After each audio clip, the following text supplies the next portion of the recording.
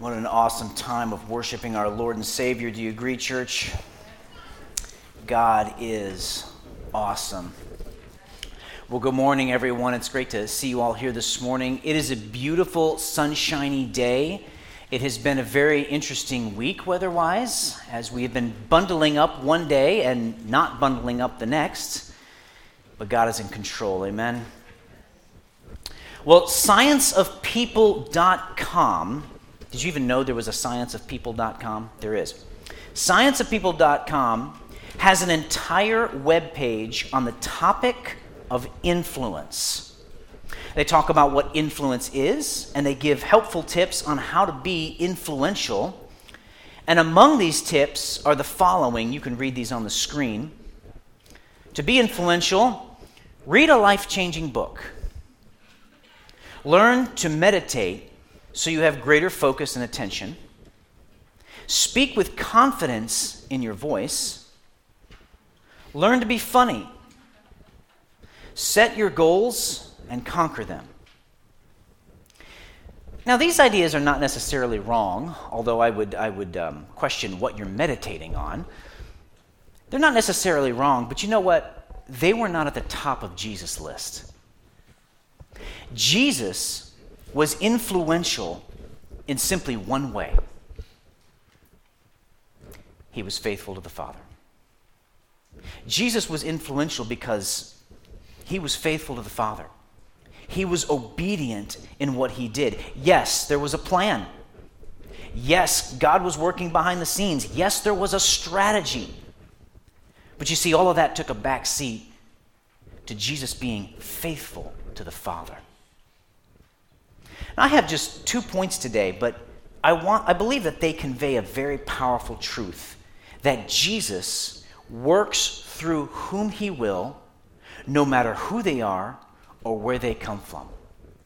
That his influence will work in and through people no matter who they are or where they come from, because such limitations do not limit our sovereign Lord. His influence will not be thwarted by earthly limitations. He will do what he wants to do through whom he wants to do it. So we're continuing our study in the book of Mark this morning, and we're talking about the extent of Jesus' influence. But before I get to our text, I want to define that word influence so we're all on the same page with today's sermon topic. Influence is defined as this. You can read this on the screen. The capacity to have an effect on the character, development, or behavior of someone or something, or the effect itself. It's the capacity to have an effect on the character, development, or behavior of someone or something, or the effect itself. Jesus had great influence when he was on earth, and it was an influence that extends to today. So your first point from our text this morning is this: Jesus' influence extends from an unlikely area. Jesus' influence extends from an unlikely area. Would you join me as I read verses 7 through 11 again? Jesus withdrew with his disciples to the sea, and a great crowd followed. From Galilee and Judea and Jerusalem and Idumea, and from beyond the Jordan, and from around Tyre and Sidon. When the great crowd heard all that he was doing, they came to him, and he told his disciples to have a boat ready for him because of the crowd, lest they crush him. For he had healed many, so that all who had diseases pressed around him to touch him. And whenever the unclean spirits saw him, they fell down before him and cried out, "You are the Son of God." And he strictly ordered them not to make it known. You know, the bulk of Jesus' ministry was this little area of Galilee. Yes, he did travel to Jerusalem, and he did travel to a few other areas like Samaria, but he spent the majority of his 3-year ministry in Galilee, a small, seemingly unimportant part of the world. And yet, since his time on earth, Jesus' influence has gone far and wide, even to the ends of the globe. In fact, it's very, very rare that you will find someone who has not at least heard of Jesus. His influence is everywhere. Now, as we enter this text today, we're going to come to a new phase in Jesus' earthly ministry. Commentators call this phase the later Galilean ministry. See, up to this point, we've been in what they call the early Galilean ministry. But when we get to this point, there's a bit of a change, and there's a couple reasons for that. First of all, as I've already alluded to, Jesus' fame is spreading far and wide beyond Galilee, and we'll talk more about that in a minute. And secondly, this passage marks something significant because Jesus chooses the 12. So from about chapter 3, verse 7 on into chapter 6, there's a shift going on in Jesus' ministry. Now, last time, just to give you some context, the Pharisees were taking steps to destroy Jesus. You might remember that. They're plotting, and because of that, Jesus moves to the Sea of Galilee. That, in fact, the Gospel of Matthew tells us that Jesus was aware of what the Pharisees and the Herodians were doing, and that's why he goes back to the sea. But once he gets to the Sea of Galilee, he's met with another issue: crowds. Now, this is nothing new. We've seen this. Crowds follow Jesus wherever he goes, but this crowd is different. Look at me at verse 7. Jesus withdrew with his disciples to the sea, and a great crowd followed from Galilee and Judea and Jerusalem and Idumea, and from beyond the Jordan, and from around Tyre and Sidon. Now, as we're reading this section, keep in mind, this section is basically a summary of Jesus' ministry. What we see in verses 7 through 12, we haven't seen really anything new. Jesus is healing, Jesus is casting out demons. It's really kind of a summary of his ministry. But what is new here is the crowd. There's something different about the crowd. Up till now, we've seen crowds coming from a particular city like Capernaum or the surrounding area of Galilee. In fact, I had brought a map to show you kind of the general area of where the crowds have been coming from up till now. Just around in that city, in that area of Galilee, they've been coming to Jesus. Now, word has gone far and wide by our text today.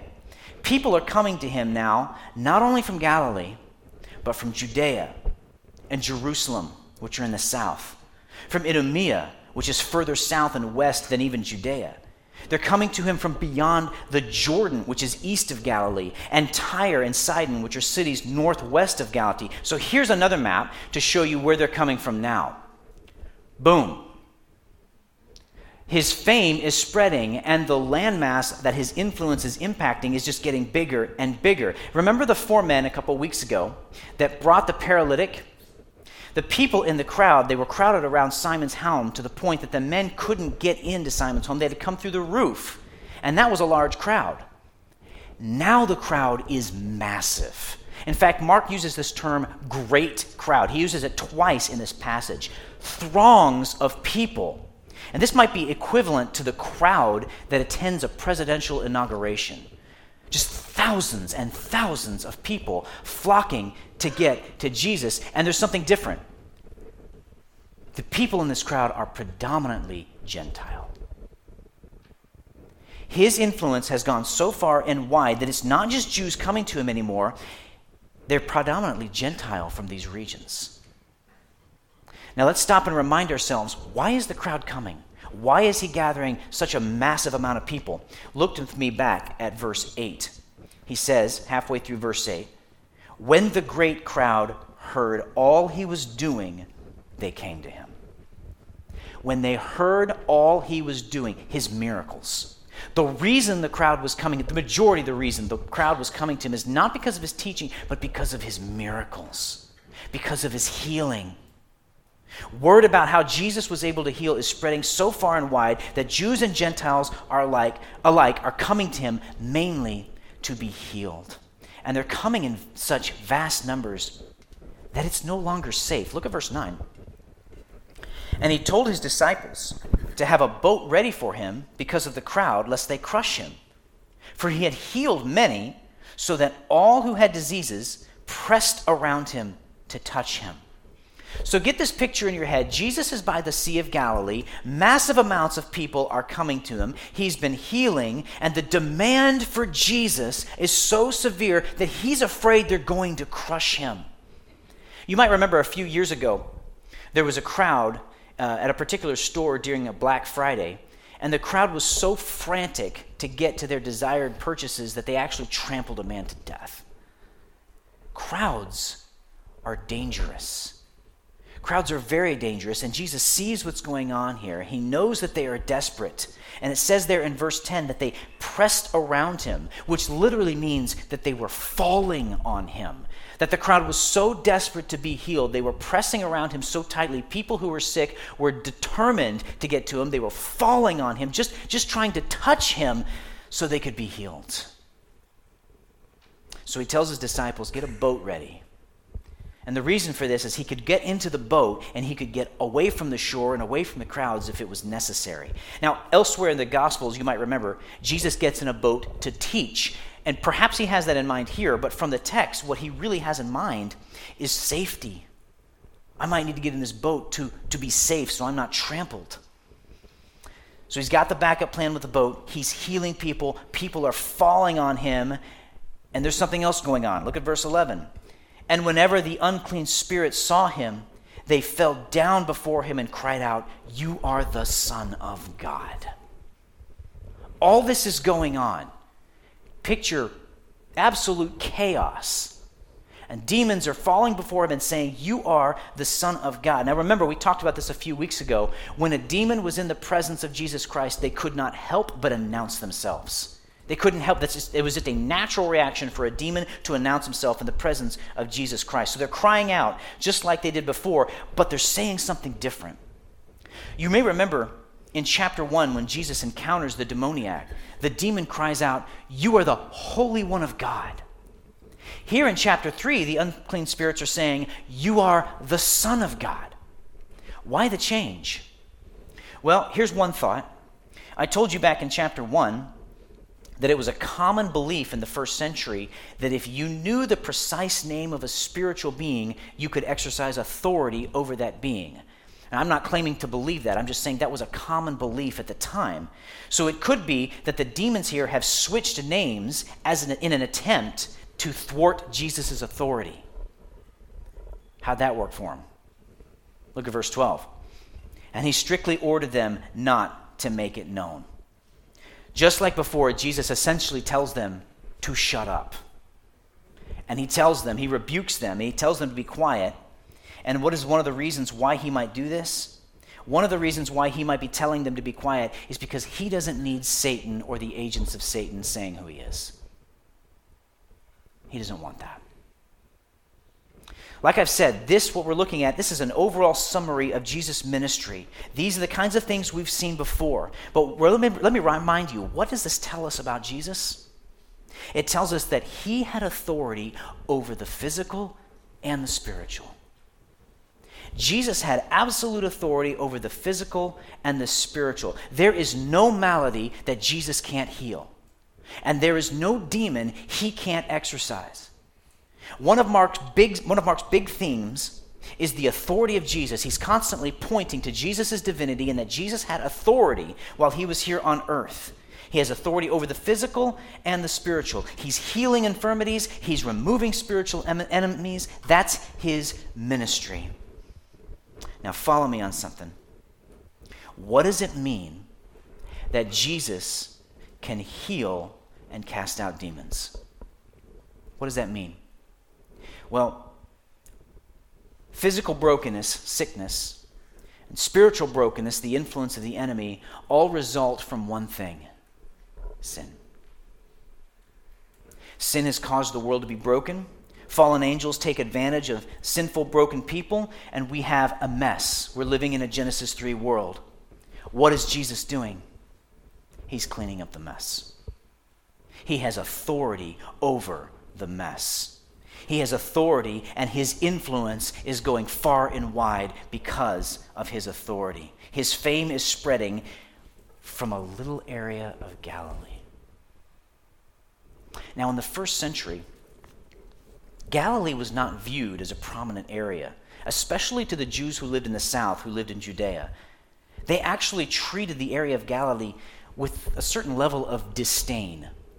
You know, some people in our country today might look at other areas of our country with disdain. In fact, you might hear words like hick or hillbilly.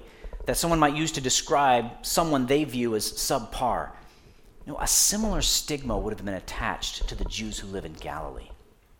Jesus coming from such an area then is a slap in the face of the religious system of his day. Because they figured the Messiah would come from a significant place, like Jerusalem. I mean, even in our minds, I think it makes sense that the Son of God, the King of the universe, would come from a place of significance. New York, something like that. But no. God chose an unlikely area. He chose Galilee. Why did he do that?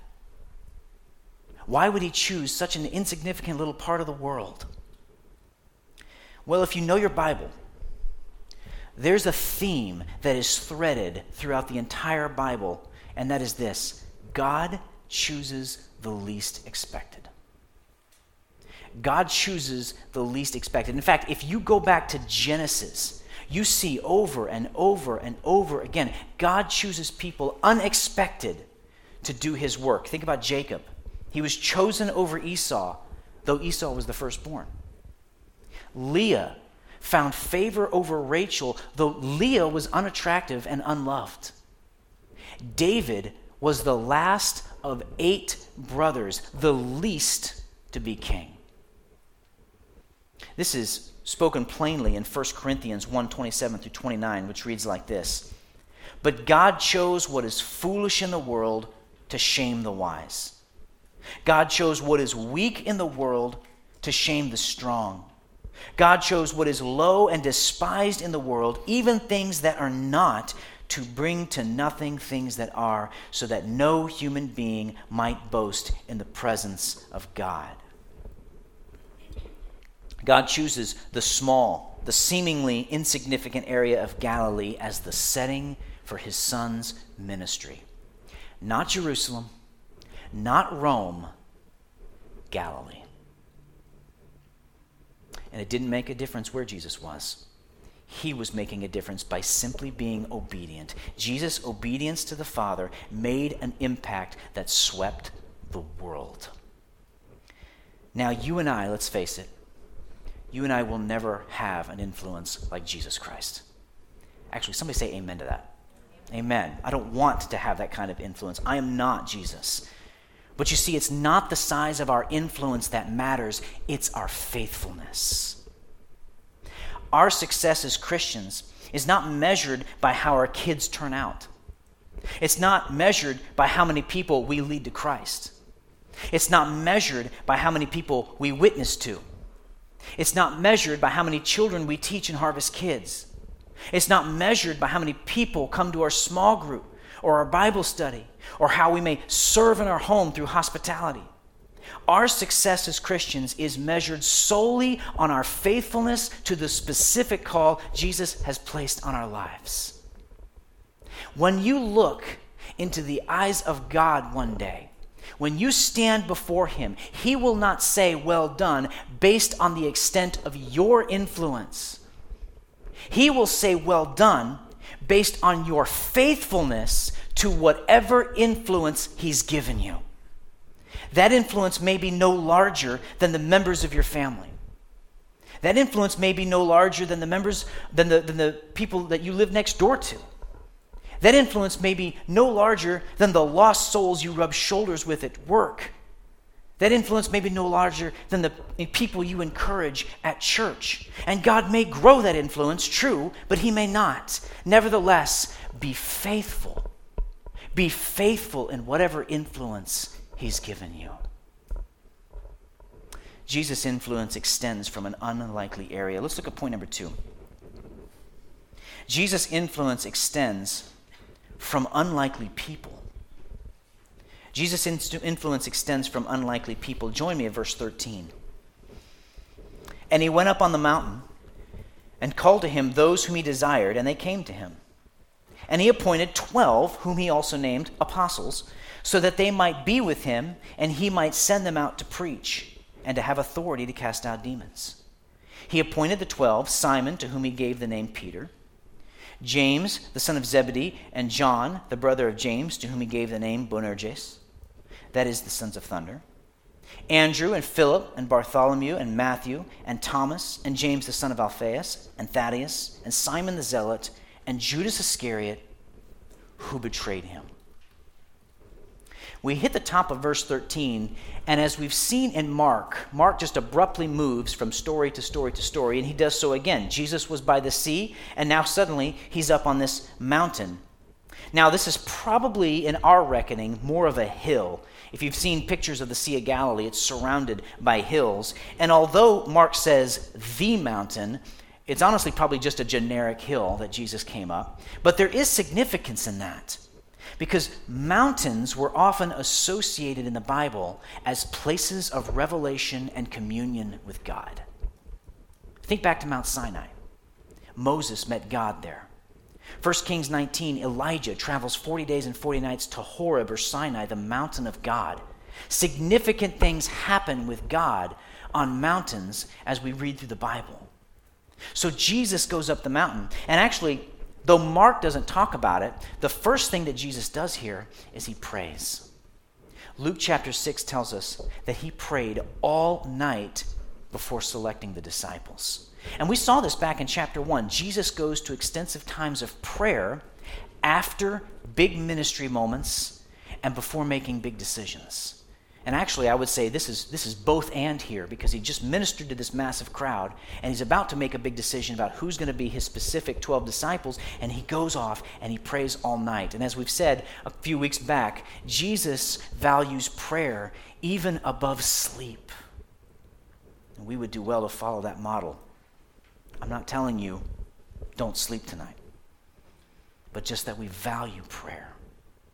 Mark 3:13 tells us Jesus went up this mountain and he called to him those whom he desired.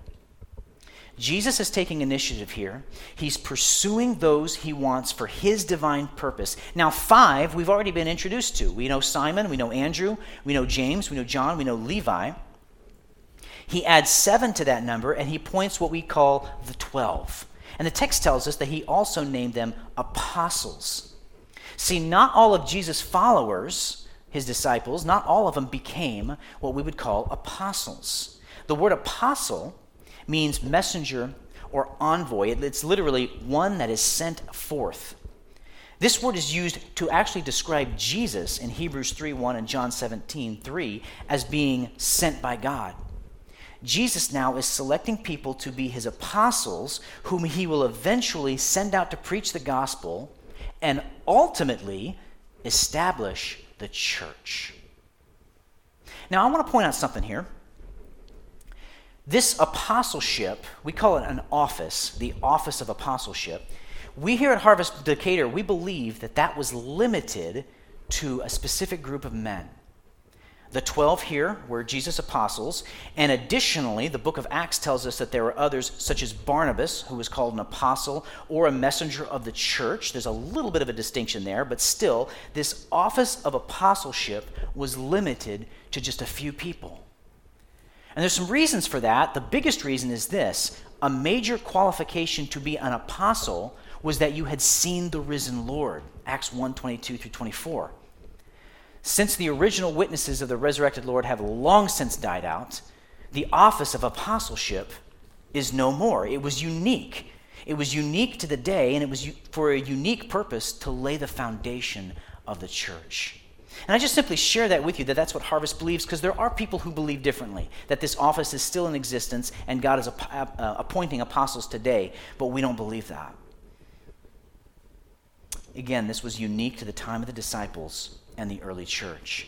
So Jesus selects 12, and he's doing two purposes here. Look at verse 14 with me.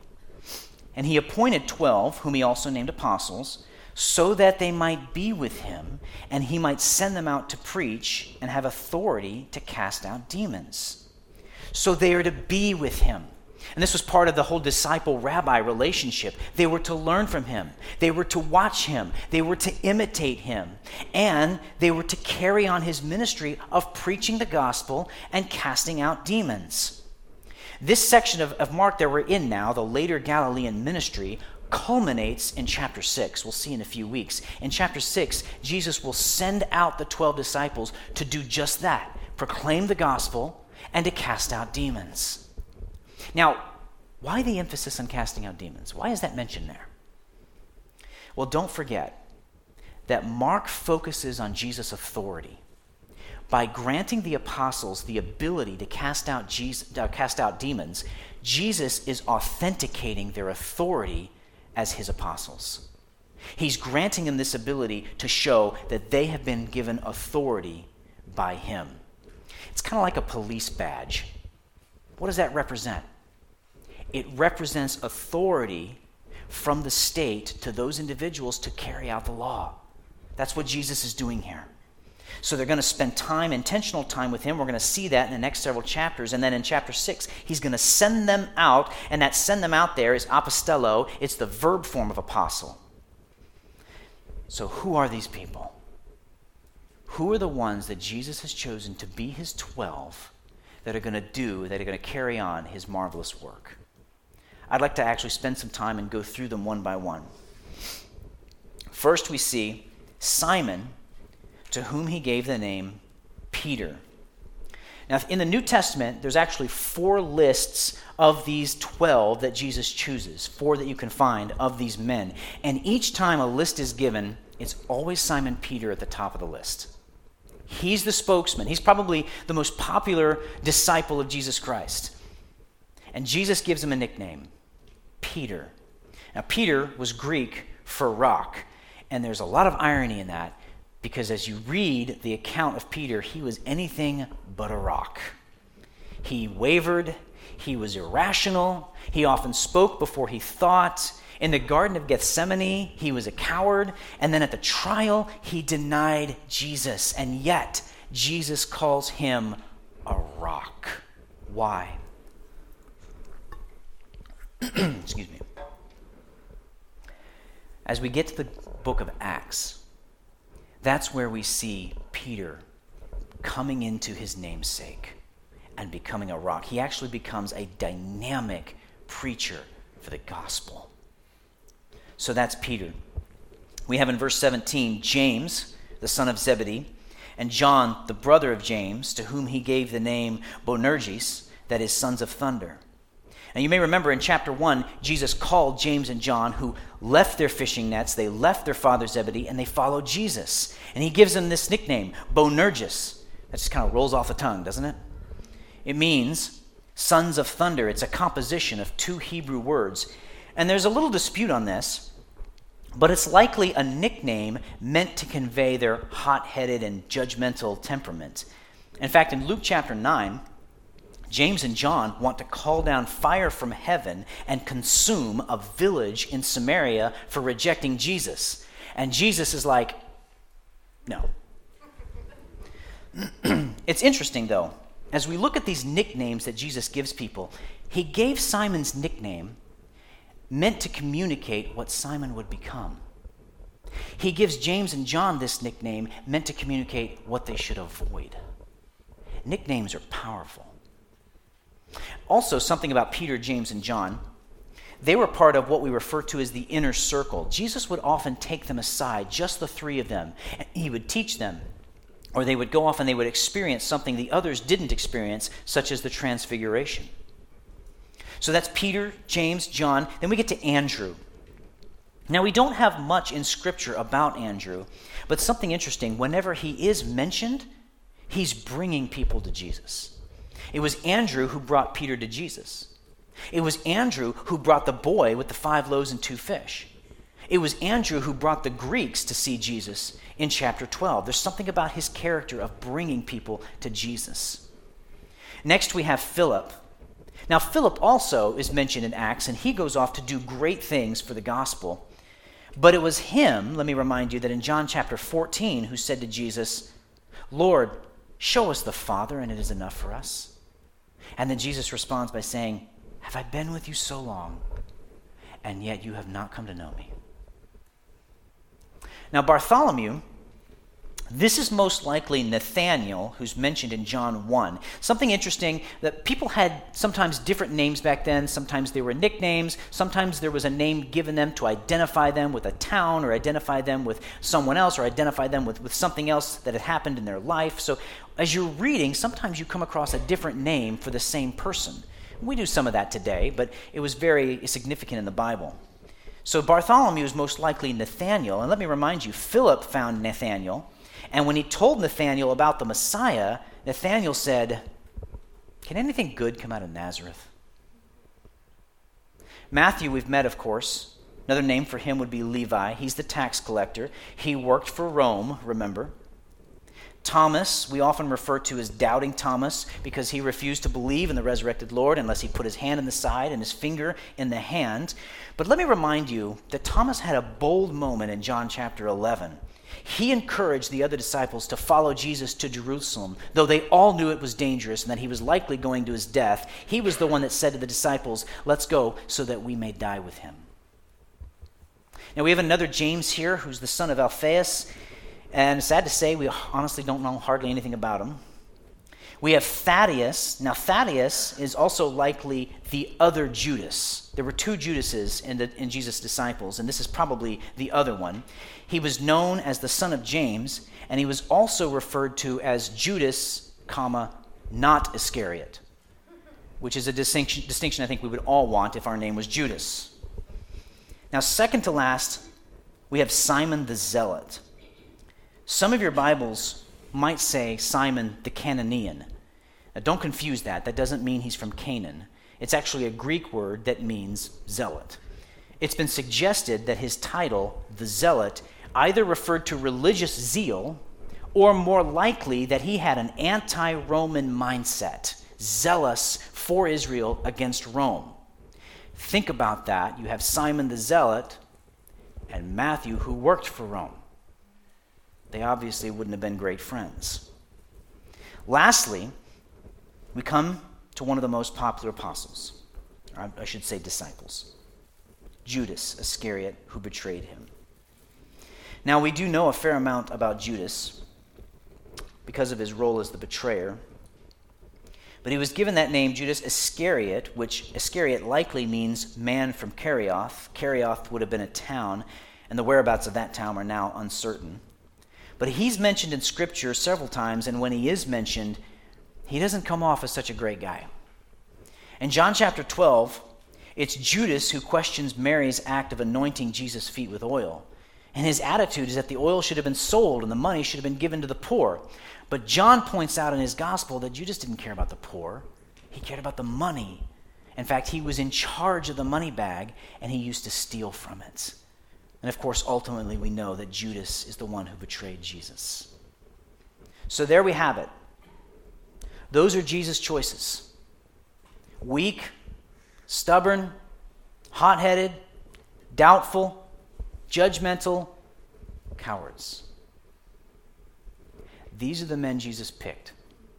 Not only that, they were untrained, uneducated, uninfluential, unlikely candidates for a religious movement. And yet all of these men, minus Judas, changed the world.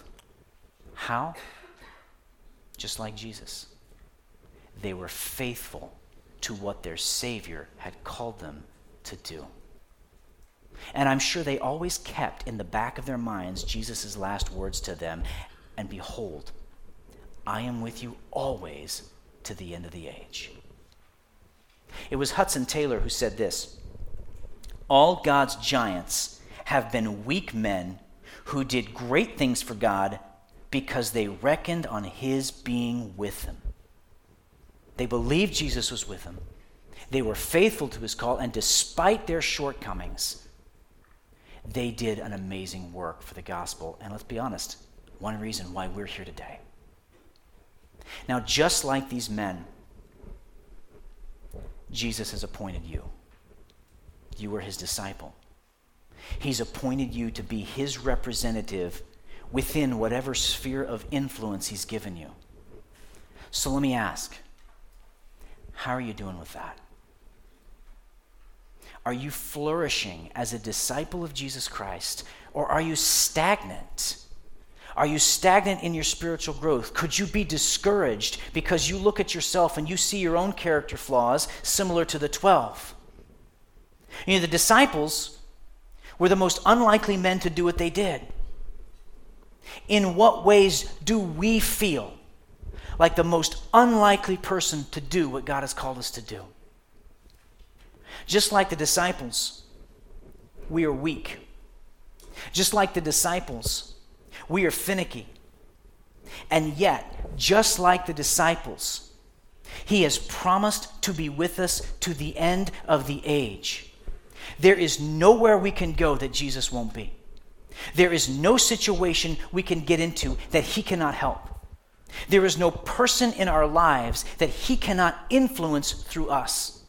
There is no circumstance he cannot flip upside down to use for his glory and for his purpose with his power.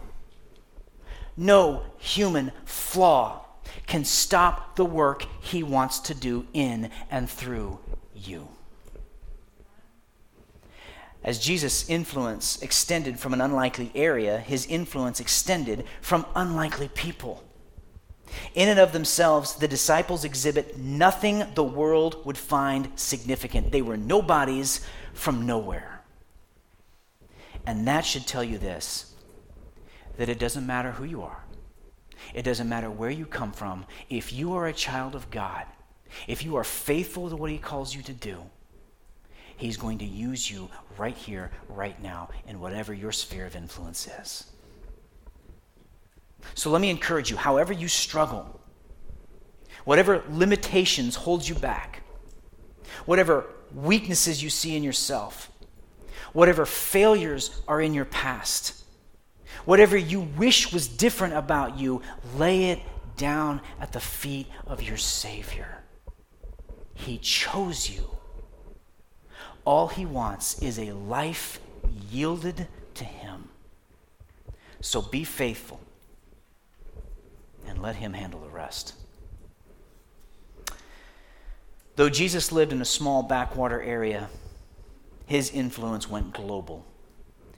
Though Jesus surrounded himself with uneducated, unimportant, and unworthy men, they took the world and turned it upside down with a message that continues to send shockwaves through the continents. This is the power and influence of the gospel. It changes us from the inside out by cleansing our sins, by redeeming our past, and by reshaping our character to reflect him. Jesus has the greatest influence in the world because he has the greatest influence in people. And it started with those 12 unlikely disciples, and it continues today through you and through me. How was Jesus influential? He didn't follow some list on a website. He was influential because he was faithful to his Father.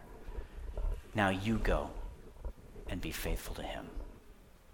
Let's pray.